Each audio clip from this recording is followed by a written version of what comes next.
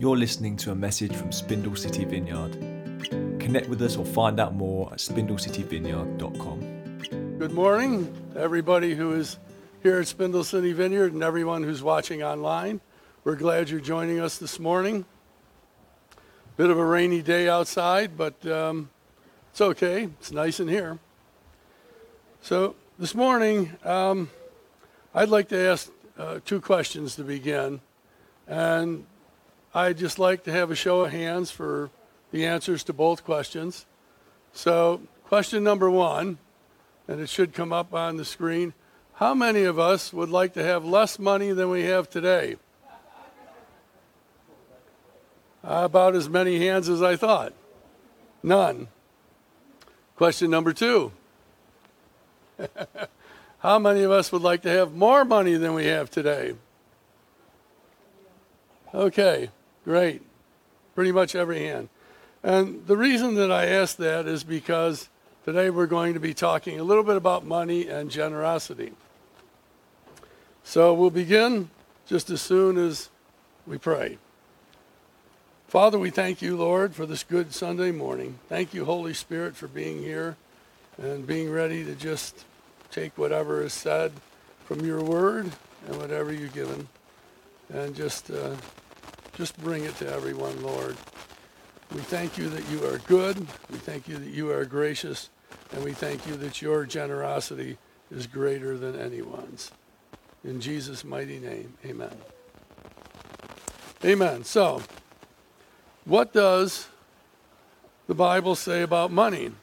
Well, first of all, isn't it something that the worship this morning, the one song, one of the phrases in it was, all we have is yours. And that includes our money. Really, everything belongs to the Lord, right? So, there's nothing wrong with money. It's just a thing. It's just a tool. 1 Timothy 6:10 talks about how the love of money is the root of all evil. So money itself is fine. The love of money, not so fine. Then we get to Deuteronomy 8:18, and it says, and you shall remember the Lord your God, for it is he who gives you power to get wealth. If money wasn't okay, why would he say that? Proverbs 10:22 says, the blessing of the Lord makes rich, and he adds no sorrows with it. Now, I'm not talking about being rich and driving around in a Ferrari and having diamond rings on every finger. But there's nothing wrong with having money because money is something that we can use for God. If you have a dollar bill in your wallet or purse, would you take it out? If not, we have one up on the screen. Just a $1 bill. And when you take it out or when you look at it up here, just check it out. If you have it out, we'll take an offering. If you're looking up here, we'll forget that. But turn to the back of the dollar bill, like we can see in the slide. And notice on the right-hand side is an eagle with wings on it. Take a good look at it. And as you look at it, just think of the dollar bills in your wallet. You won't have them for long. The dollar's not worth a whole lot today, is it? But at least it's still worth something. So as you look at the wings on that eagle, let me read this passage from Proverbs 23, verse 5. Will you catch only a fleeting glimpse of wealth before it is gone? It makes wings for itself like an eagle flying into the sky.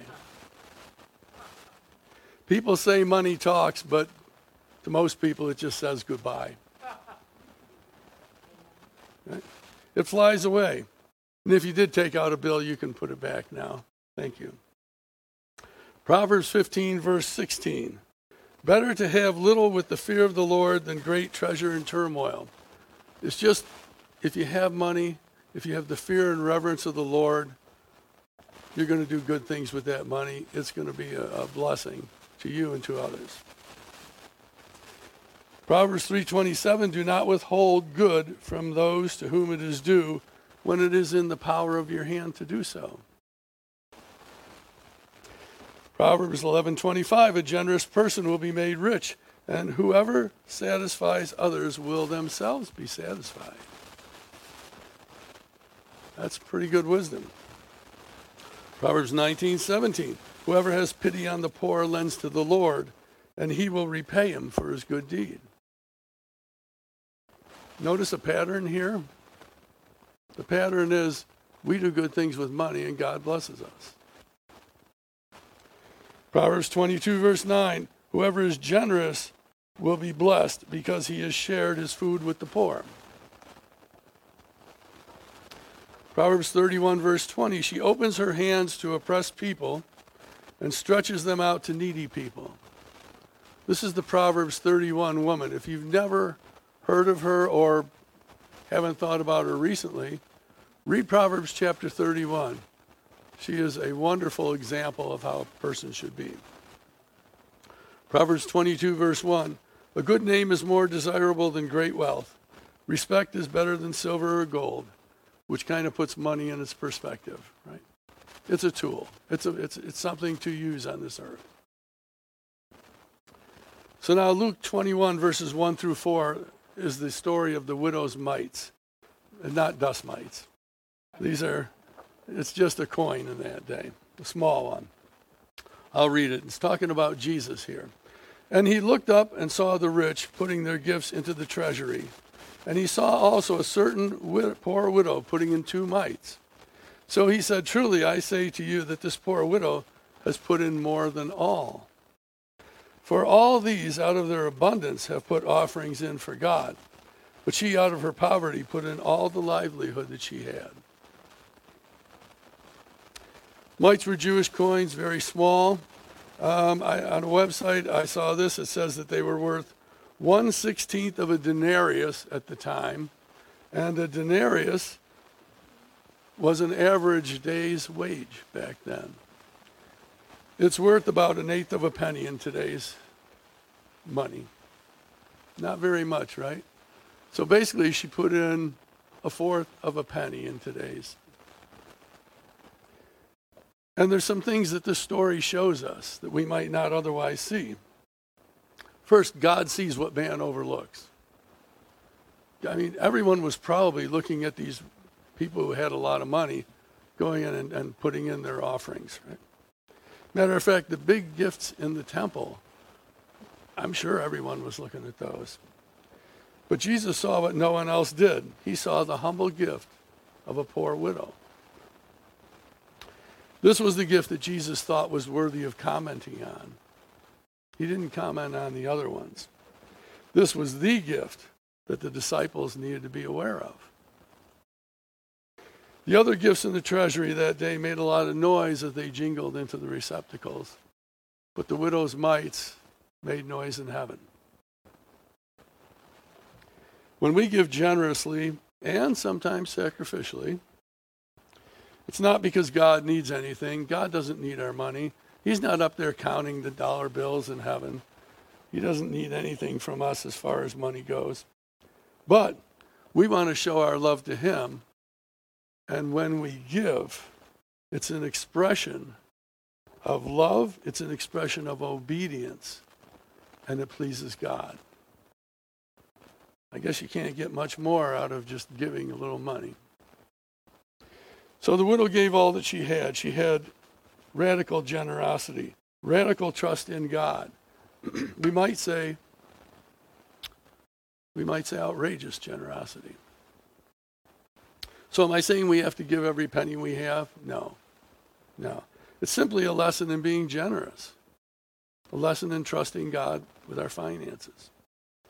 The first thing I'll mention is the tithe. If you don't know what a tithe is, I'll get to that in a second, but Malachi chapter 3 from verse 8, I think through 12, explains the tithe and offerings and what comes along with them. It's really a good read.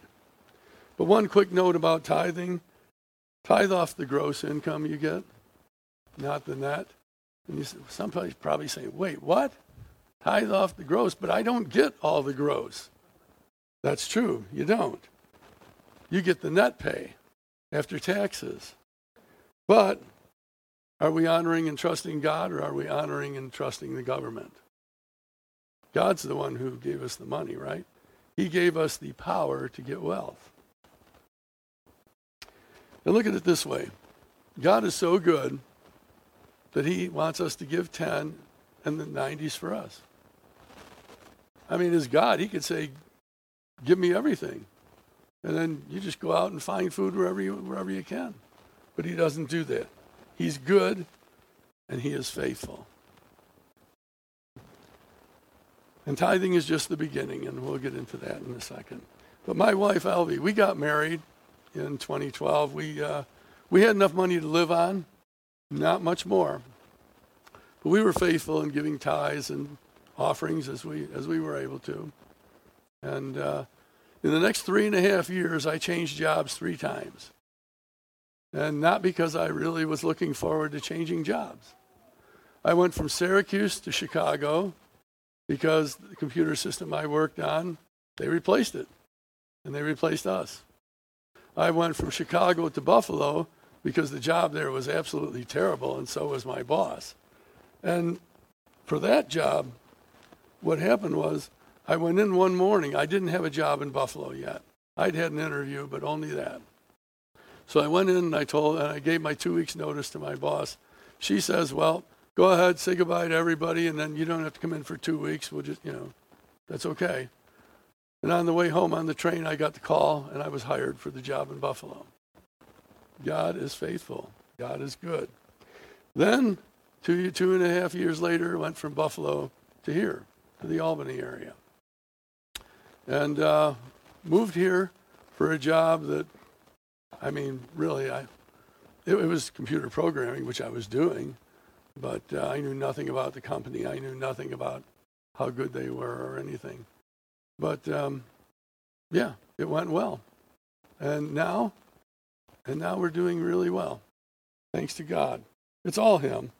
We're able to help her family in the Philippines financially, which that is a third world country. They have difficulty in earning money unless, of course, you're very corrupt or you're near the top, in which case you're probably both. But, So anyways, giving tithes and offerings to God is an awesome opportunity to praise him, to worship him in your finances, and to be obedient to him. Put God first. You'll never regret it. Give him an opportunity. Our church has a number of options for giving beyond the tithe. Don't give your tithe to these options, but give beyond your tithe here. Outreaches, multiple missions, the supply closet, the church building fund.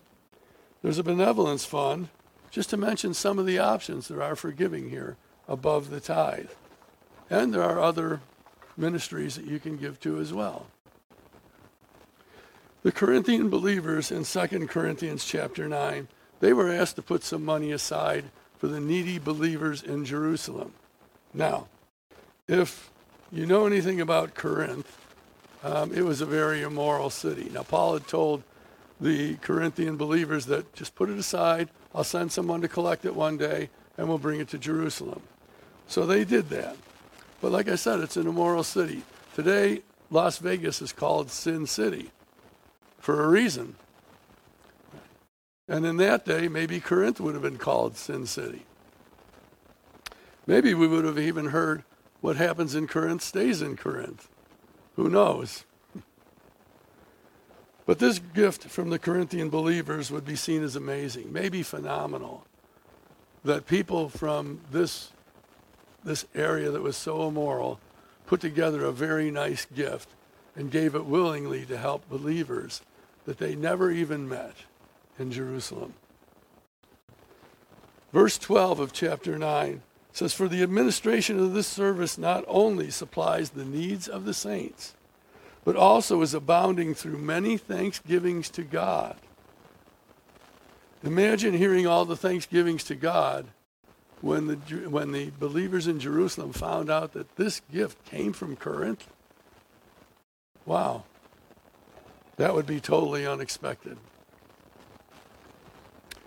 So still in 2 Corinthians chapter 9, verses 6 through 15, I may not read them all, but But this I say, he who sows sparingly will also reap sparingly, and he who sows bountifully will also reap bountifully. It's the law of sowing and reaping. And we know that if you're a farmer, you plant seeds in the ground, and everything works out, your crops come up. And when you plant one seed, let's say you plant for corn, the corn stalk comes up, and when the ears come out, there's more than one ear. So you plant one, you get many, right? The law of sowing and reaping. Then the Bible says, so let each one give as he purposes in his heart, not grudgingly or of necessity, for God loves a cheerful giver. I don't know if I'm going to say this in a way that I should say it, but if you're going to be like, just clenching on to that money and just barely be able to put it in the plate, I mean, is that being a cheerful giver? No, I don't think so. Being a cheerful giver, we love to give. We get opportunities to give for people. We get opportunities to give for ministries. And God honors every bit of it. And then it says, and God is able to make all grace abound toward you, that you, always having all sufficiency in all things, may have an abundance for every good work. God blesses us with an abundance so we can give. And that's just like him, isn't it? I mean, if Jesus had anything, he'd give it. He's the best example we have of a giver.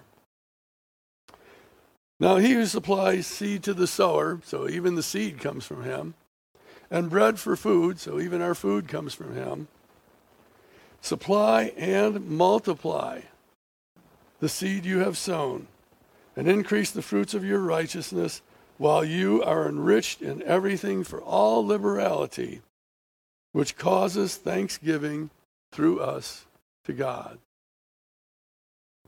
God gets thanksgiving through our giving. How awesome is that? I'm not saying we give to get. I mean, we don't give so we can get.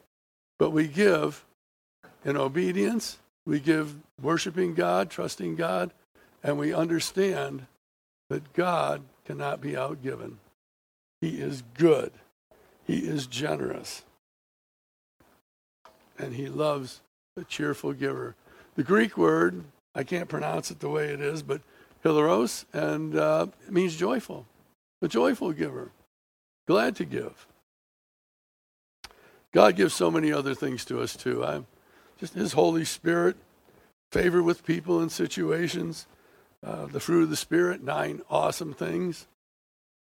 His forgiveness, his mercy, his wisdom. He sets up divine appointments for us with other people. He opens doors. Every good thing, Hebrews says, comes from God, the Father of lights.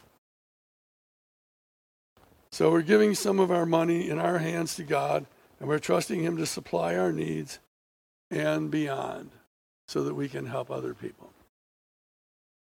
God honors our trust in him. Today, what did we sing? Jireh, you are enough.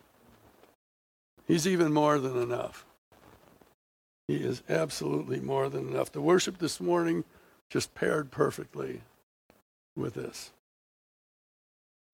So I'm going to give you a few practical tips. I'm sure some of you know these and some of you have heard of these, and if you haven't, that's okay. But the first one is everyone's favorite tip. Have a budget. Everyone loves to make a budget, right? Not so much. But whether you're single or you're married, you need a budget. Because a budget lets you know how much is coming in. And a budget lets you know how much is going out. And a budget lets you know where it's going, which is probably the most important part. Keep track of everything through your budget. A budget can prevent you from spending money that you're not supposed to spend. Now, I'm not saying that the budget just includes bills and, put some money in there for doing something fun. Put some, whatever you do, but a budget is a great thing to have. It also helps you reach your goals by focusing your mind on where your money's going. It can also help you make better financial decisions, like preparing for emergencies. Everything goes into your budget. Now, update your budget if your financial position changes, so it will reflect your current state. When Elvie comes back from the Philippines, we're going to update our budget because we've had a change in our state, in our financial state. So we will sit down and we will calmly and very kindly update our budget together. If you're married, take one evening. Could only take so many minutes, maybe 30 minutes at the most, and sit down calmly, quietly, and do any adjustments you need on your budget. Or if your budget is still fine, great. If you're single, sit down one evening with yourself and do it. When you do that, you're not only setting your budget, you're tracking your progress financially.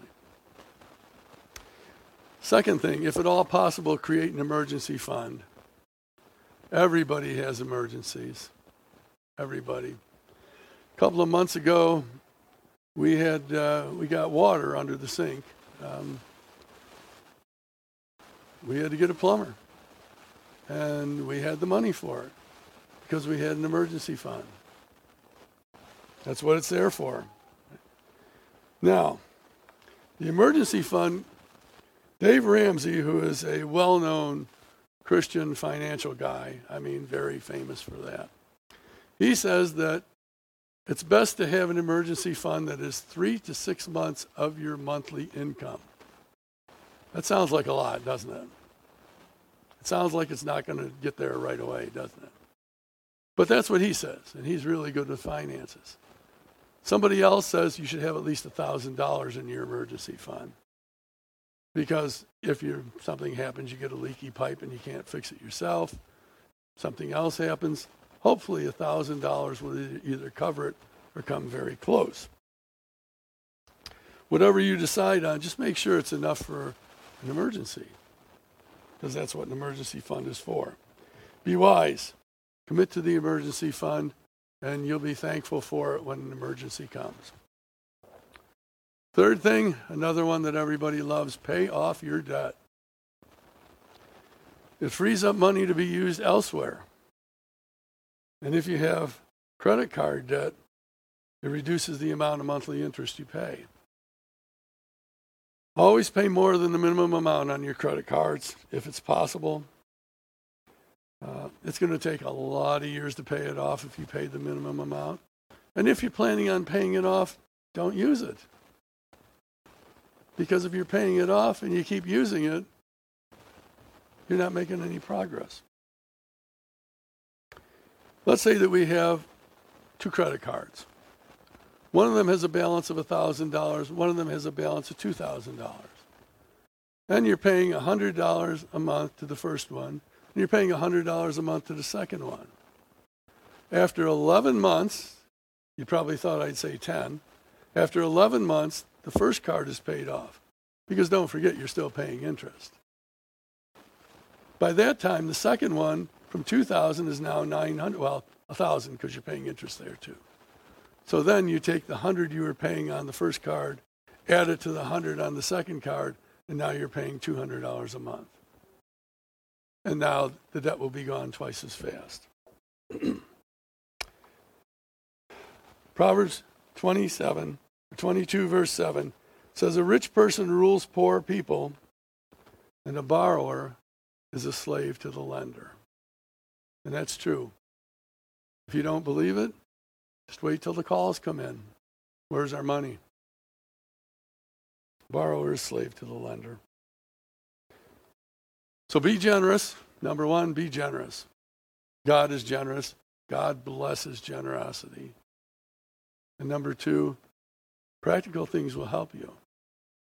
They're not always fun. It's not always like, I get to pay the credit card today.